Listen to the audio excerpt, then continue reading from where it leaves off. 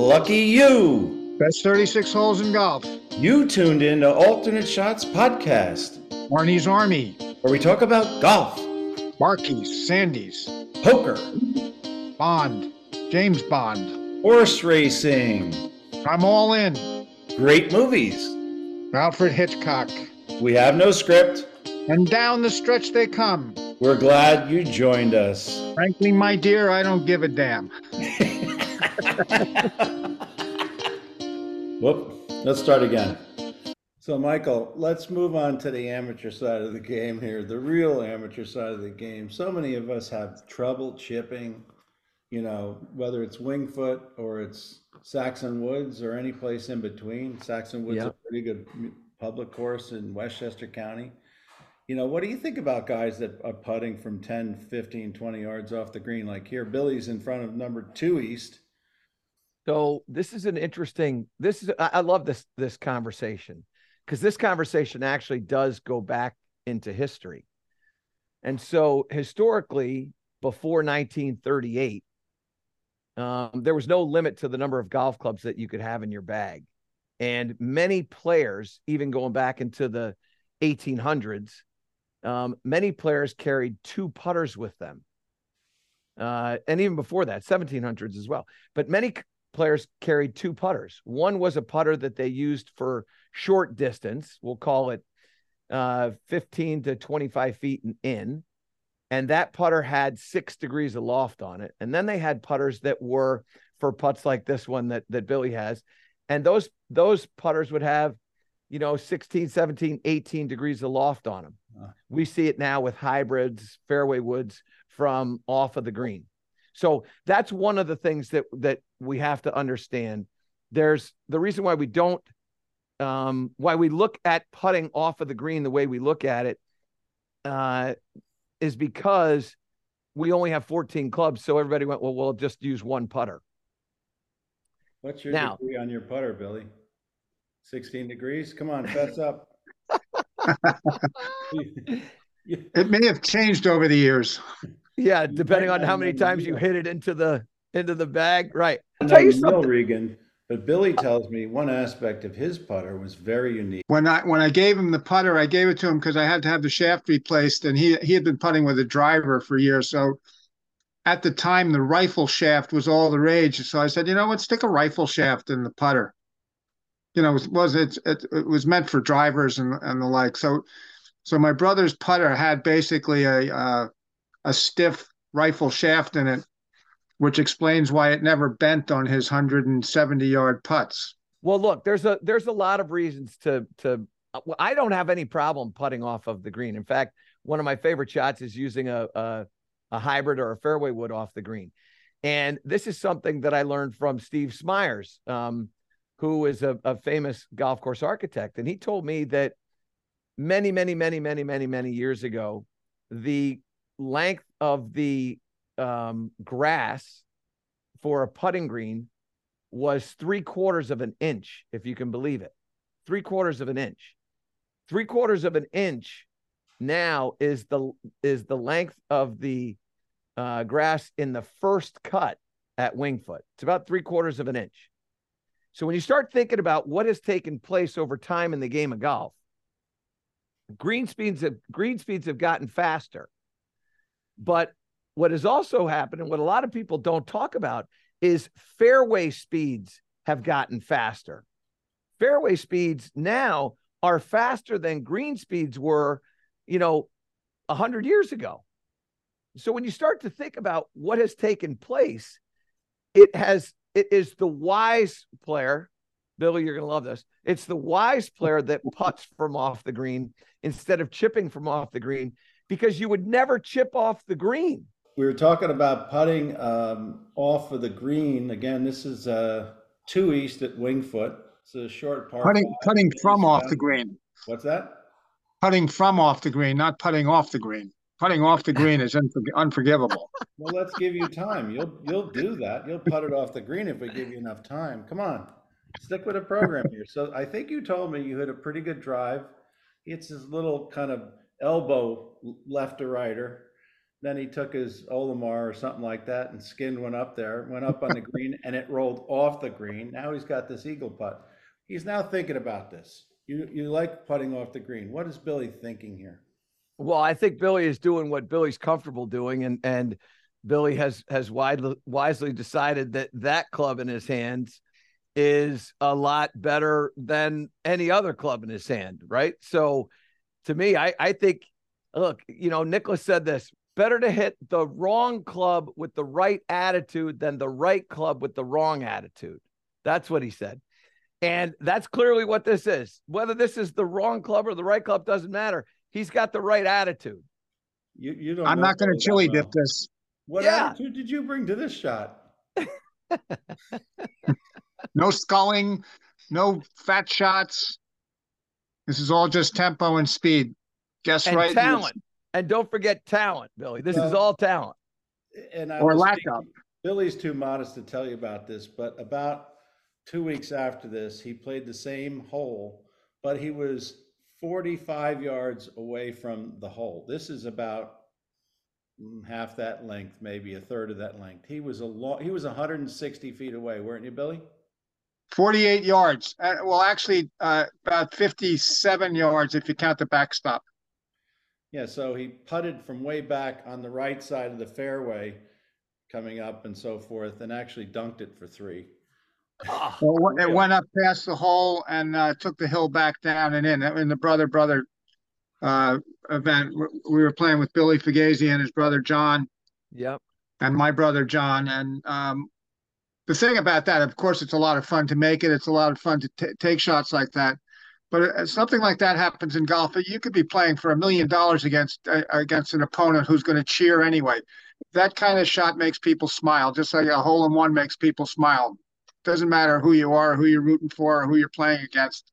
It's inevitable that you're going to smile when somebody makes a hole-in-one. All right, take 3 on 2 East. All right, so I just noticed something here. 2 things. Mike got up and walked away. Well, I got a little glitch on my computer, so I got to fix that. He's got to fix a pimple. He's got to go get some. All right, now we're back. Look at all that. Right. Look at that. He's got a little rouge. All right, you're all right. Yeah, all right. set. So let's go back a step here. So Billy's looking at this putt. So at this point, what are you thinking about, Billy? Tell Michael what you're thinking about. You're looking at the pin. What are you thinking right here? What line to take? I'm planning on hitting it past the hole and using the backstop at the back of 2 East, which is one of my favorite things to do in golf is use backstops. So I'm not trying to judge the speed to get it to the hole. I'm trying to judge the speed to get it past the hole so that it'll come back down to the hole, and how far left or right of the pin that needs to be in the first place. In this case, I think it needs to be the left of the pin. All right. And I'll just jump in here real quickly, because one of the things that and you referenced this earlier about the mind and how to use the mind effectively and why the mind is so important in golf, right? But what you hear Billy describe is the outcome of a good shot. I'm going to see this break. I'm going to hit it back over here. It's going to come back off that. And these are all things that are sort of matter of fact. There's not one single thought that says, well, I may hit this fat, or I may hit this thin, or I may do like all those negative outcomes. There's not one negative outcome that comes out of his mouth at that point. And the reason why that's so valuable, we've all done this. You stand up on the first tee and you go, I don't want to embarrass myself. Don't hit it into the tree. Don't hook it. Don't slice it. There's not a single don't in what he described. I'm going to play this break. I'm going to hit it at this speed. I'm thinking about how far I have to hit this, or how hard I have to hit this to get this to come back off the back down to the hole.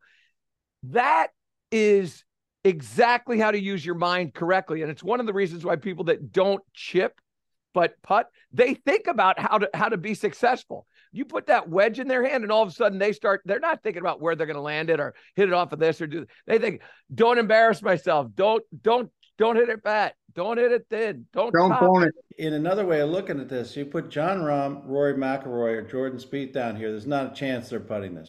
I wouldn't say that. I would say that they might putt it. They wouldn't. Here's what I would say definitively. They wouldn't play one club because they were afraid of playing another club. They have all those clubs and they have access to all of them. But what they would be doing is they would be doing exactly what Billy was doing. They would figure out, well, if I do this, then I have to do this. If I do this, then I have to do that, right? So you talk to them and they go, well, I'm going to chip this because I could take some break out of this, or I have a better chance of getting that close because I have a really good lie, or this is kind of a cuppy lie. So I'm going to hit this with a hybrid because the lie, I'm not going to be able to do with it what I want to do.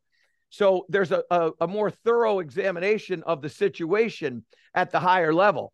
Where you get here, Billy is probably playing the putter because he's got confidence in it, but also too, because he has no confidence with the chip or the pitch that he would have to play. That doesn't exist at the higher level. It obviously exists here. And the other thing is they practice it all the time. I mean, we don't practice this type of a shot where you have, a ton of green to work with and what is he 4 yards off the green, if that? So, we don't really spend a lot of time practicing the things, shots like this. And I'll tell you one other thing is we don't practice amateurs. Like a lot of times we ask this question, why can't I bring practice success to a golf course? And the answer is because on the golf course, you have to hit shots that you don't like to hit. When you're on the practice tee, all you practice are things you're good at, because you don't want to embarrass yourself. So you hit your 8-iron because you like your 8-iron. You don't hit your 6-iron because you're bad at it. We don't practice the things we're bad at. We practice the things we're good at. But the game of golf asks you to play shots that you're not necessarily good at. That's another thing that goes on in this. You don't practice the things you're bad at. At the elite level, they're not really bad at anything. They're just not as good in certain areas, and they practice those things that they're not as good in. Makes a lot of sense. Maybe it'll go in one of these times. All right, take 3 on 2 East. Oh, you know what? Okay. All right. Hold on a second. Bob, run that back. I want to say something before you play this. So start this again. I want to show you exactly what I see. You have to be at the left edge of my wedge there. Right past that ball. Pause it right now. Now, what I want you to watch is the number of times, or not even the number of times, the amount of time that he spends looking at what he wants to do and the amount of time he spends looking at the golf ball. Because what you'll see with players that are confident in what they do is they spend a lot of time looking at targets and less time looking at the ball. Individuals that are struggling with their confidence will spend little time looking at the target and lots of time looking at the golf ball. So watch how he uses his eyes here in time relative to how long he's looking at the golf ball. Go ahead and play it now. All right, take 3 on 2 East. See how long he's looking up there, and then boom, he comes right back and he hits it. Do we have a winner, ladies and gentlemen? Maybe.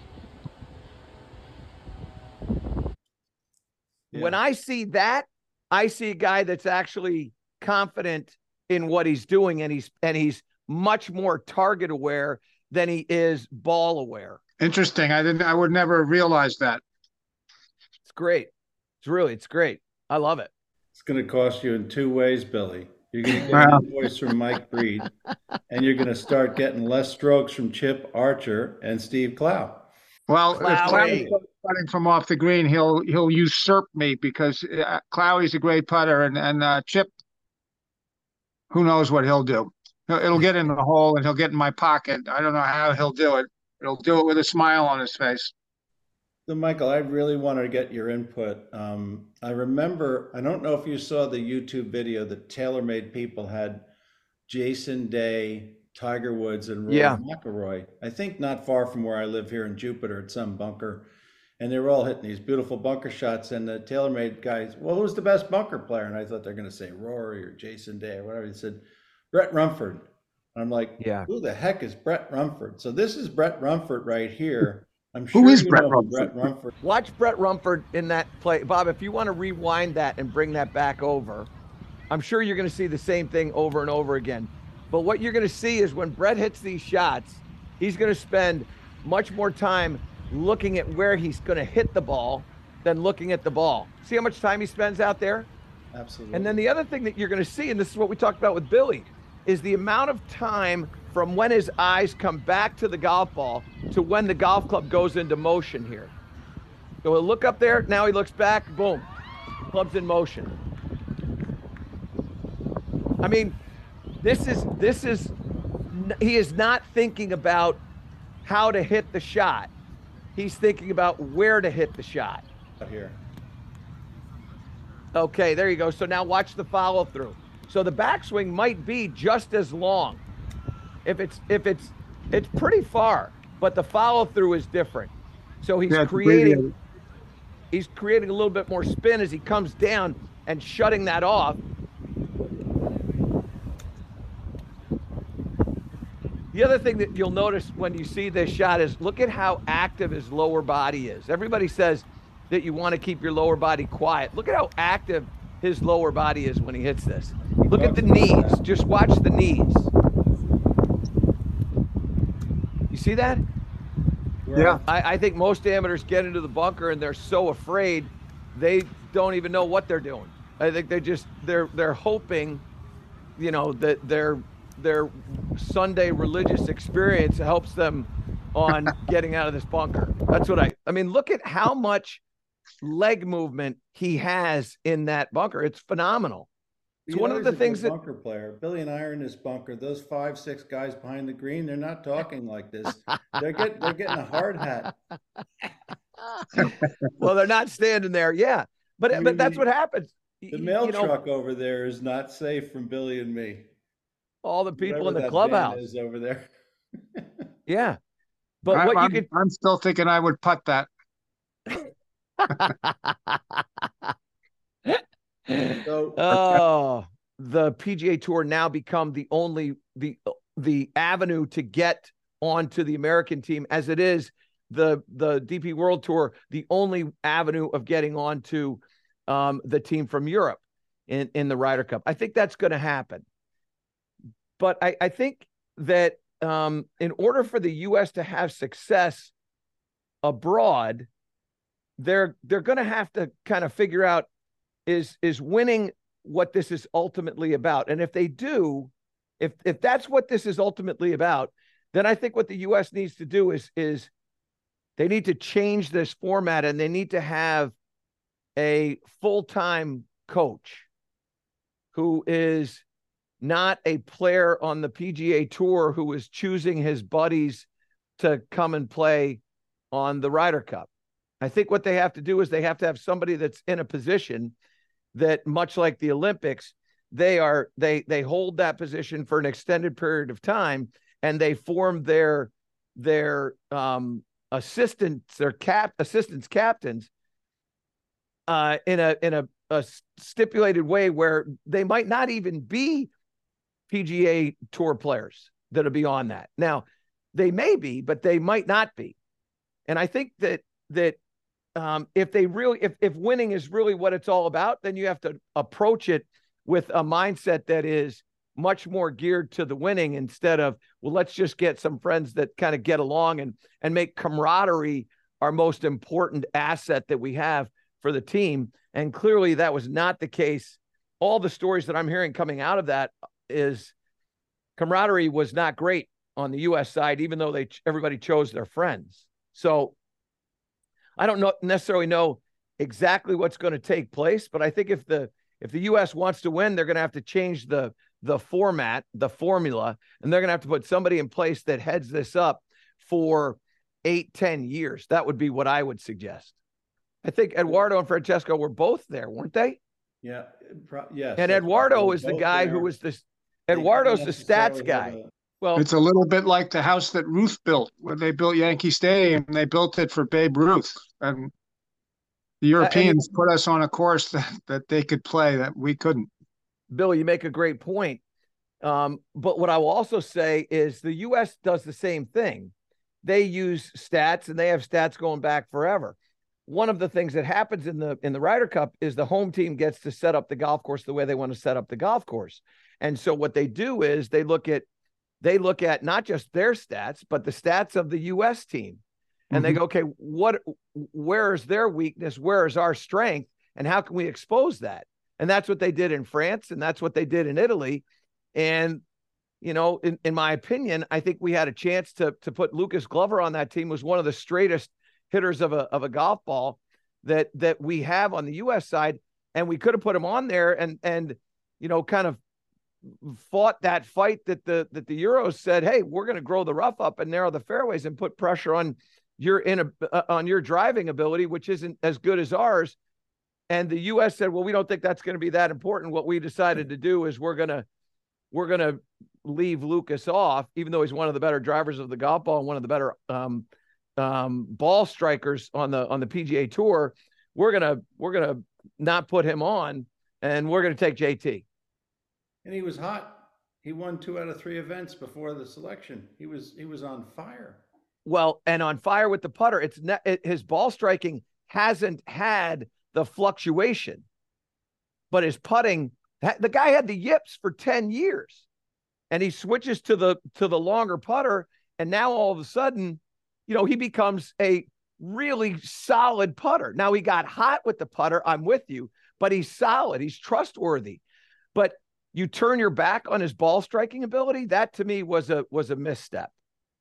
Well, I mean, you know, it's a lot of things too, and it's momentum. And the second you hit the ball into the rough, you lose momentum. And so you need to have that momentum of getting in the fairway. And you then gain momentum when you make putts. Well, you can't get the putts to go into the hole if you don't hit them close enough. And you can't hit them close enough if you're not in the fairway. If you're in the rough, you don't have control over trajectory and spin. You're going to be having long putts.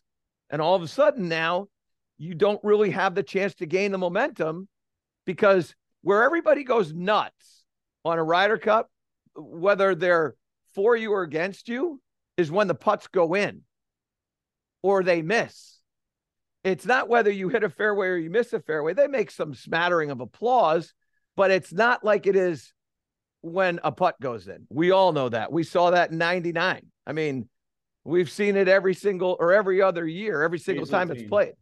It was Reed and McIlroy when Reed give him the silent. Yeah. I think if the US is going to have the success on foreign soil, if you will, they're going to have to come up with a script that's going to allow them to have success over there. They're going to have to become more familiar with the golf course. You can bet that the fairways are going to be narrow and the rough is going to be long.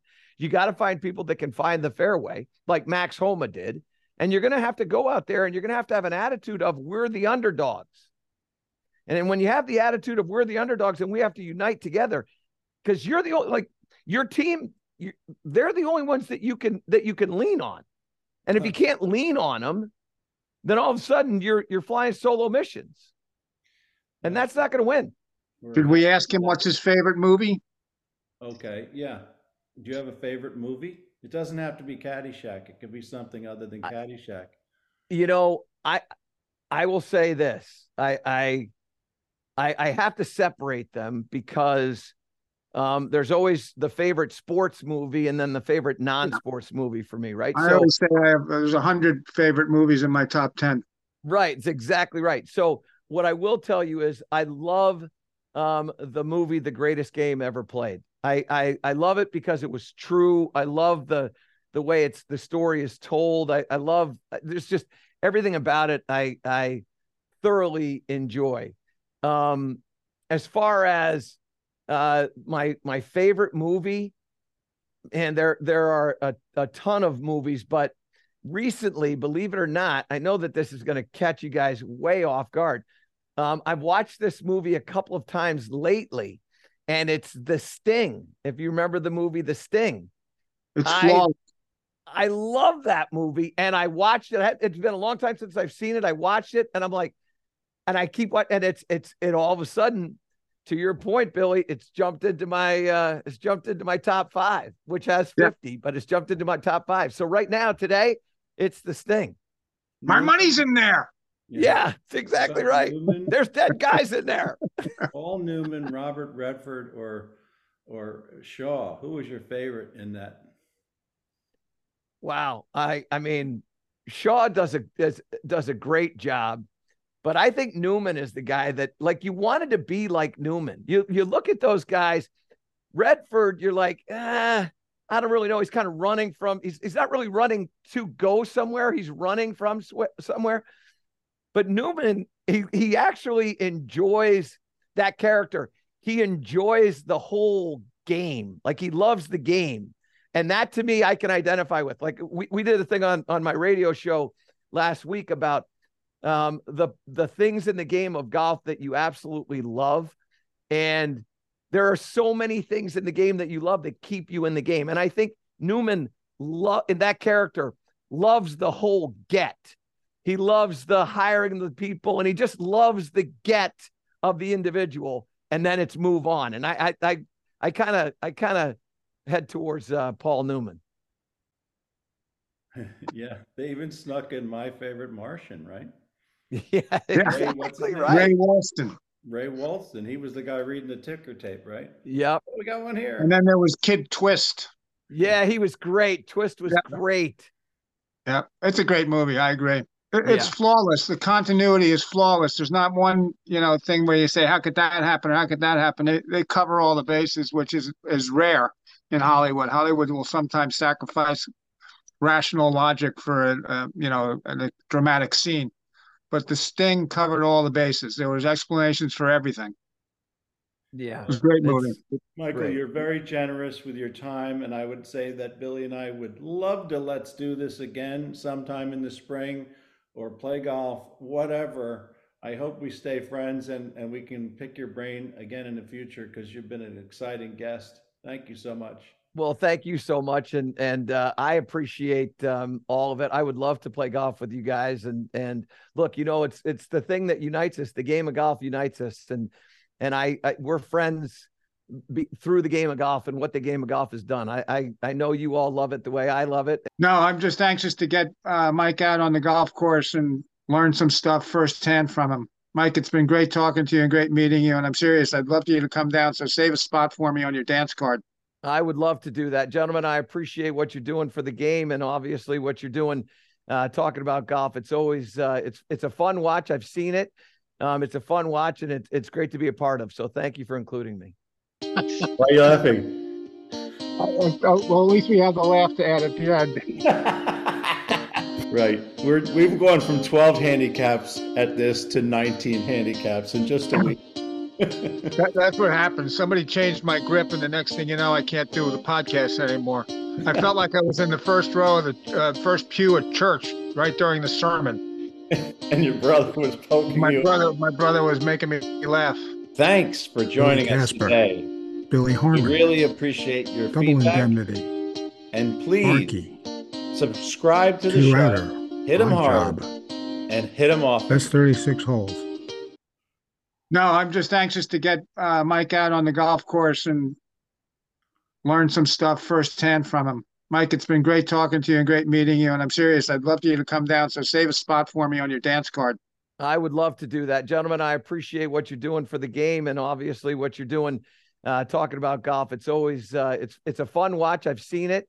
It's a fun watch, and it's great to be a part of. So thank you for including me.